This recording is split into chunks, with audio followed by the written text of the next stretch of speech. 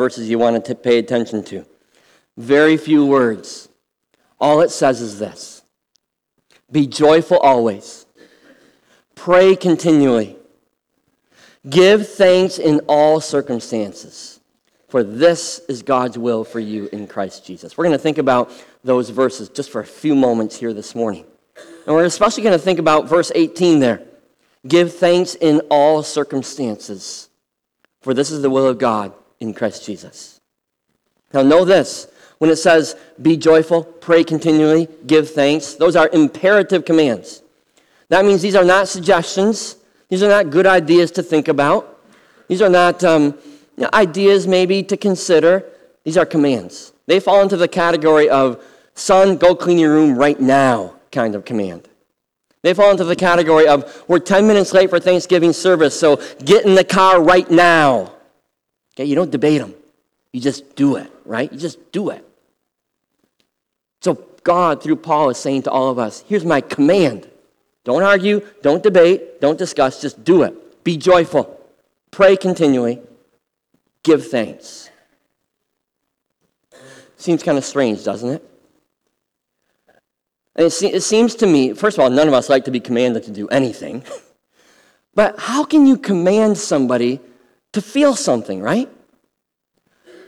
Be joyful. If any of you have ever been parents and you've told your kids, now grandma are coming over, so be happy, right? Doesn't work. Doesn't work. You can't command a feeling, can you? You can't command feelings.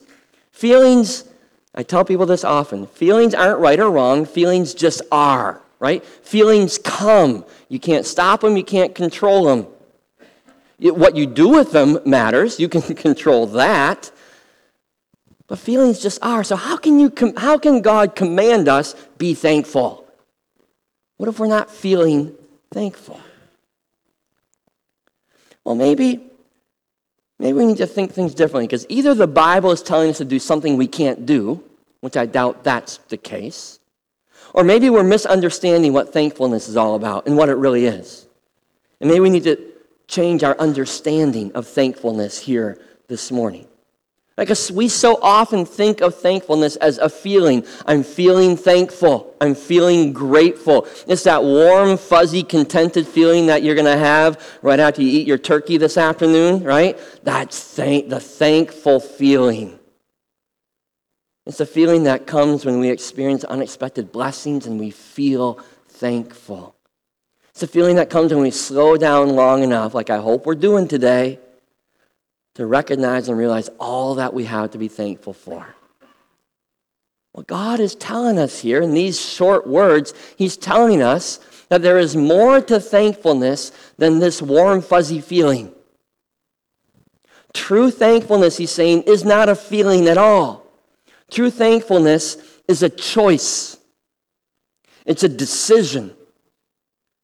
It's a spiritual discipline that He commands us to cultivate in our lives. So not just today on Thanksgiving Day, but every day we need to choose thankful if we're going to be obedient to God's command, right? To give thanks in all circumstances. We need to learn to choose thankful.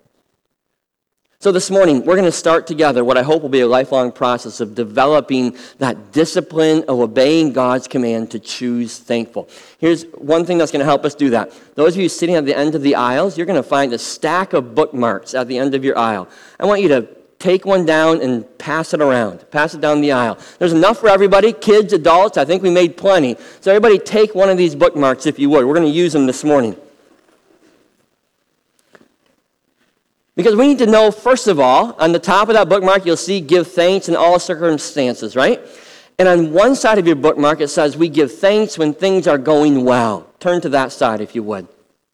Because we need to be able to choose thankfulness when things are going well in our lives. And this should be the easiest command for us ever. Right? Because we have so many good things. God has blessed us so richly. Our first world lifestyles, every single one of us here, our first world lifestyles are evidence that we have a God who is able to do immeasurably more than we could ever ask or imagine. He's doing it for you already. He's giving you so much grace, so much blessing. So I shouldn't have to say too much about this piece. And yet, so often we choose discontent. So often we choose complaining over thankfulness. We find reasons in our lives to choose not to be thankful. Right? One author I was reading this week as I prepared for this, he summarized it like this. He said, "Whatever we do or say should be permeated with an attitude of thankfulness to God. Instead of whining and complaining, which our culture has raised to an art form, we are to focus on the goodness of God and his mercies towards us." Right? We have been blessed with so much. God has been so generous to us, far beyond what we could ever deserve. And we forget. We wish for more. We forget what we have and we focus on what we don't have. We aren't satisfied. In our whining and complaining, our discontent and our dissatisfaction isn't only irritating to those around us and unhealthy for ourselves, it's disobedient. It's disobedient to God's command to us to give thanks. Our whining and complaining is a direct offense to God. And so I wondered, what would our lives look like if we set all that aside and we chose thankfulness instead? You know, there was an interesting article that caught my eye a couple weeks ago. I know some of you read it as well. It was entitled "The Norwegian Secret to Enjoying a Long Winter." I don't know if any of you saw that article as well, but it was interesting. Winter's not my favorite season, okay? I'll admit that. I dread winter, and I find myself whining and complaining about winter. Well, this PhD student from Stanford decided that she was going to study this small city in northern Norway, the city of Tromsø, because from late November to late January, they are so far north that the sun barely cracks the horizon. So for all those months, they are living in the dead of winter, and there's snow, and it's cold, and it's dark, and they are happy. And she said, I got to go figure out what's going on there. Because their satisfaction, their life satisfaction rate is extremely high. Their depression rate is extremely low, which I think it would be just the opposite. So she went up there, and she lived there all winter long, and she went up with a question of, why aren't you more depressed? And she said, the answer I got from people is, why should we be? Why should we be? And so she watched them and how they lived their lives, and she noticed these things. She said, these people choose to celebrate the things that they can only do in winter. They make the choice not to avoid those, but they're going outside all the time. They're skiing all the time. They're doing whatever winter allows them to do all the time. They make that choice. She said these people choose to experience these dark, bleak winter months in community. They host festivals for the whole city together. They go to each other's homes and they sit in front of the fireplace and drink hot chocolate together. She said these people choose, she noticed that they choose to appreciate and talk about the beauty of winter with each other. What she found to be so different about the people of this small city in Norway is that they didn't complain. They didn't complain about the dark or the cold or the snow. And this is what she writes. Let me just quote her. She said, one of the things we do a lot of in the States is we bond by complaining about the winter. It's hard to have a positive wintertime mindset when we make small talk by being negative about winter. It's easy enough to change. Simply refuse to participate in the Misery Olympics. It doesn't take that much to shift one's thinking. You can consciously try to have a positive wintertime mindset, and that might just be enough to induce it. She noticed they can make a choice. They did make a choice. They made a choice about winter. We can make a choice about our lives. We can choose to let our feelings of discouragement, of unsettledness, of wanting more, we can choose to let those feelings shape our mindset and be discouraged, be dissatisfied. Or we can choose to let our mindset shape our feelings and be grateful and be thankful for all God has done. God has blessed us richly in so many ways. And we can choose to be thankful, or we can choose to complain.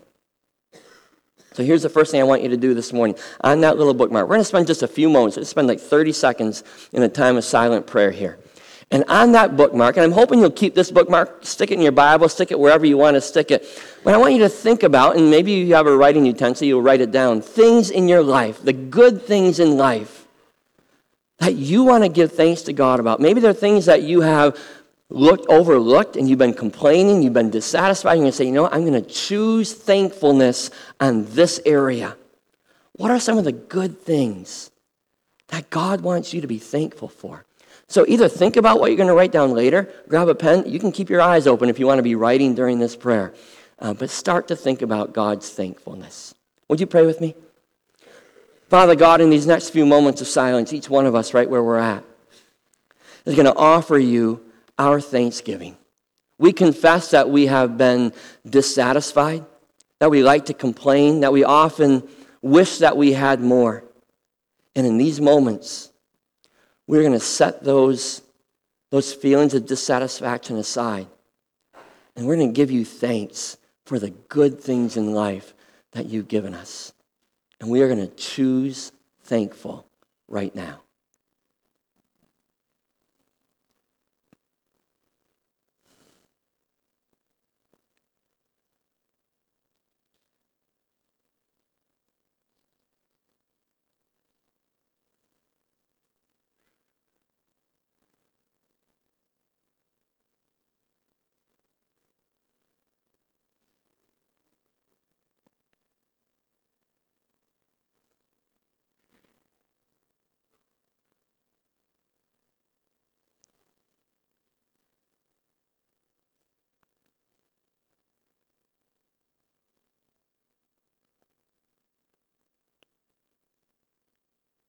Father, our list could go on and on and on. And we're going to continue, hopefully, throughout this day, maybe around the Thanksgiving dinner table, to continue this list of thanksgiving for the good things you've given. And give us hearts and minds that are willing to continue this list far beyond today. Give us eyes that see your goodness, hearts that overflow with gratitude. In Jesus' name, amen. There's a second side to your bookmark, because there's a second side of Thanksgiving here. Because if we're going to give thanks in all circumstances, if that's what God has commanded us, then we also need to choose thankful when life isn't so hot. When things aren't going exactly the way that we wish, right? I realize here on this Thanksgiving Day, this room is filled with people with all different feelings. Right? We're coming at different places in life. Some of us are sitting here filled with confidence, and some of us are filled with questions. Some of us are here and we're healthy and strong. Some of us are sitting here battling disease. Some of us sit here filled with faith, and the songs that we just sang, our hearts just soar with faithfulness. And some of us sit here in doubt. And probably the songs that we sang, you're thinking, I'm not sure I believe that. Some of us sit here, and as we've reflected with that bookmark, we've realized that our dreams have come true in so many ways. And some of us are sitting here saying, my dreams have been dashed. There's tough times, there's challenges in life. And notice that God, through Paul in this Thessalonians passage, commands us to be thankful in everything. He doesn't say be thankful for everything. Because not everything in your life and in my life and in this world is noble and right and pure and lovely and admirable. There are some things in this life that are just plain wrong. There are some things in your life that have come because evil is in this world and brokenness is here, and it's just wrong. And yet, God's command here doesn't come with any qualifiers. It doesn't say, give thanks in most circumstances, except for the times when life is really hard. It says, give thanks in all circumstances. Those things in life, those challenges in life, do not have the power to steal thankfulness. God doesn't give them that power, and we should not give them that power. Even in the midst of those challenges, God says, I'm at work. Even in the midst of those challenges, I will redeem them. I will use them for good. And so even in the midst of the hurts and the pains, and they're real in our lives, we can look and say, God, I'm thankful for your presence through this time. God, I'm thankful for your grace through the challenges. God, I'm thankful for a community of believers that is walking with me through this. God, I'm thankful. I'm not thankful for this hurt, but I'm thankful for the character that you're building in me. I'm thankful for the faith that you're strengthening in me. I'm thankful for the trust that I'm finally learning when I know I can't do it on my own. I'm thankful, God, that through this, you are assuring me of your salvation, of your grace, and of eternity that has to come. Even in the midst of those painful moments, we give thanks. And I'm not going to deny for a moment here that this is the hard part of choosing thankfulness. This is the difficult part, the disciplined part of learning gratitude. It will take a spiritual effort on our part, on my part and your part, to give thanks to God for his blessings that are in disguise. It takes spiritual effort to trust God completely enough to give thanks in everything.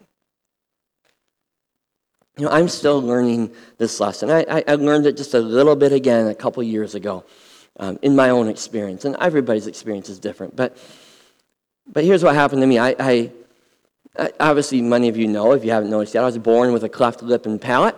9 surgeries now. It's been 9 surgeries to work through it, growing up with a cleft lip and palate. And I've been invited over the last 3 years to speak to the master's level course of speech pathologists at Calvin College. I know the professor, and she said, will you come and will you just speak to the class about what it's like to grow up with a cleft lip and palate, because they're going to be working with kids like you.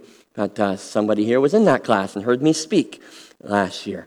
And so I tell my story every time, and it's a privilege to be able to do that.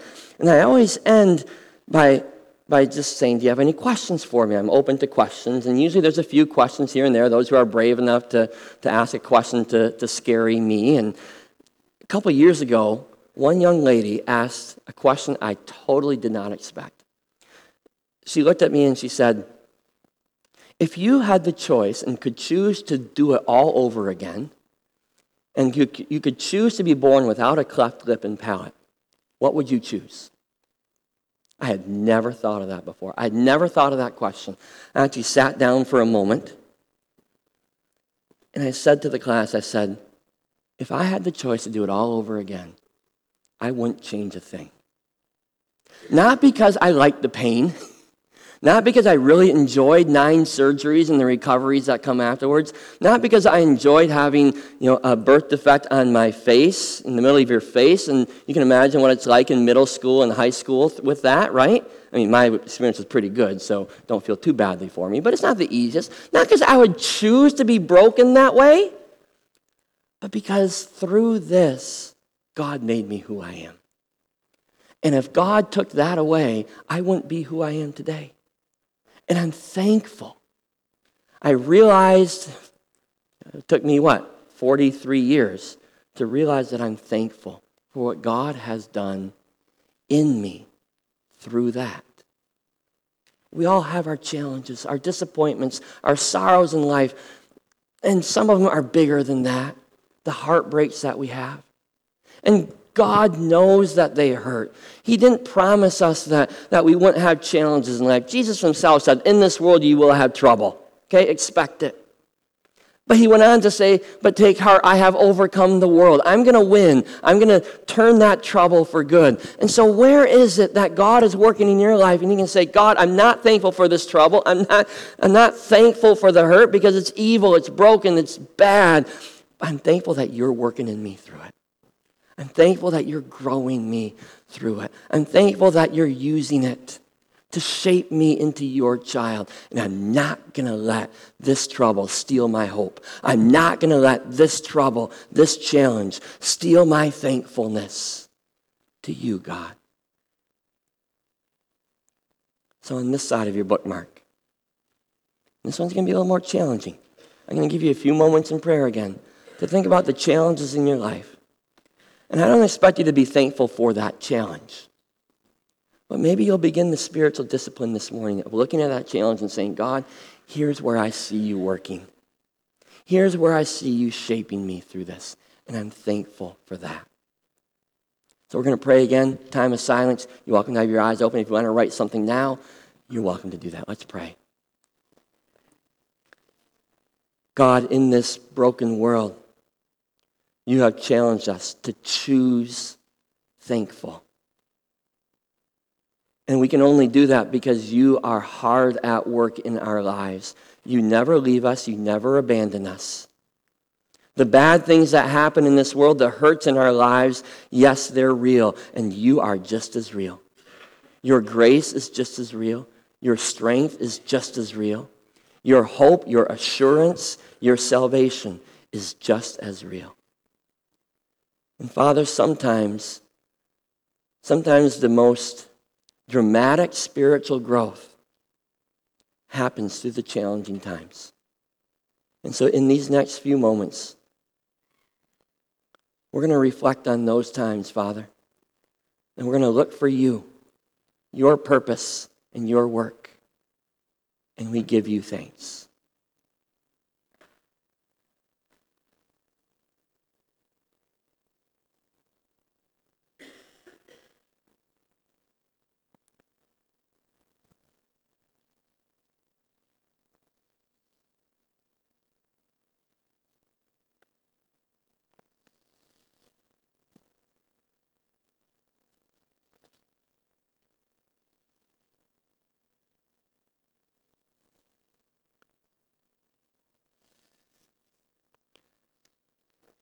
Father God, we've just begun. You have given us the command. You've commanded us to choose thankful. And so starting today, we commit ourselves to beginning to learn how to choose thankful in all circumstances. Thank you, Father, for giving us the ability, for giving us your presence, for working in our lives, so that in all circumstances, we can give thanks to you, our great God. Amen.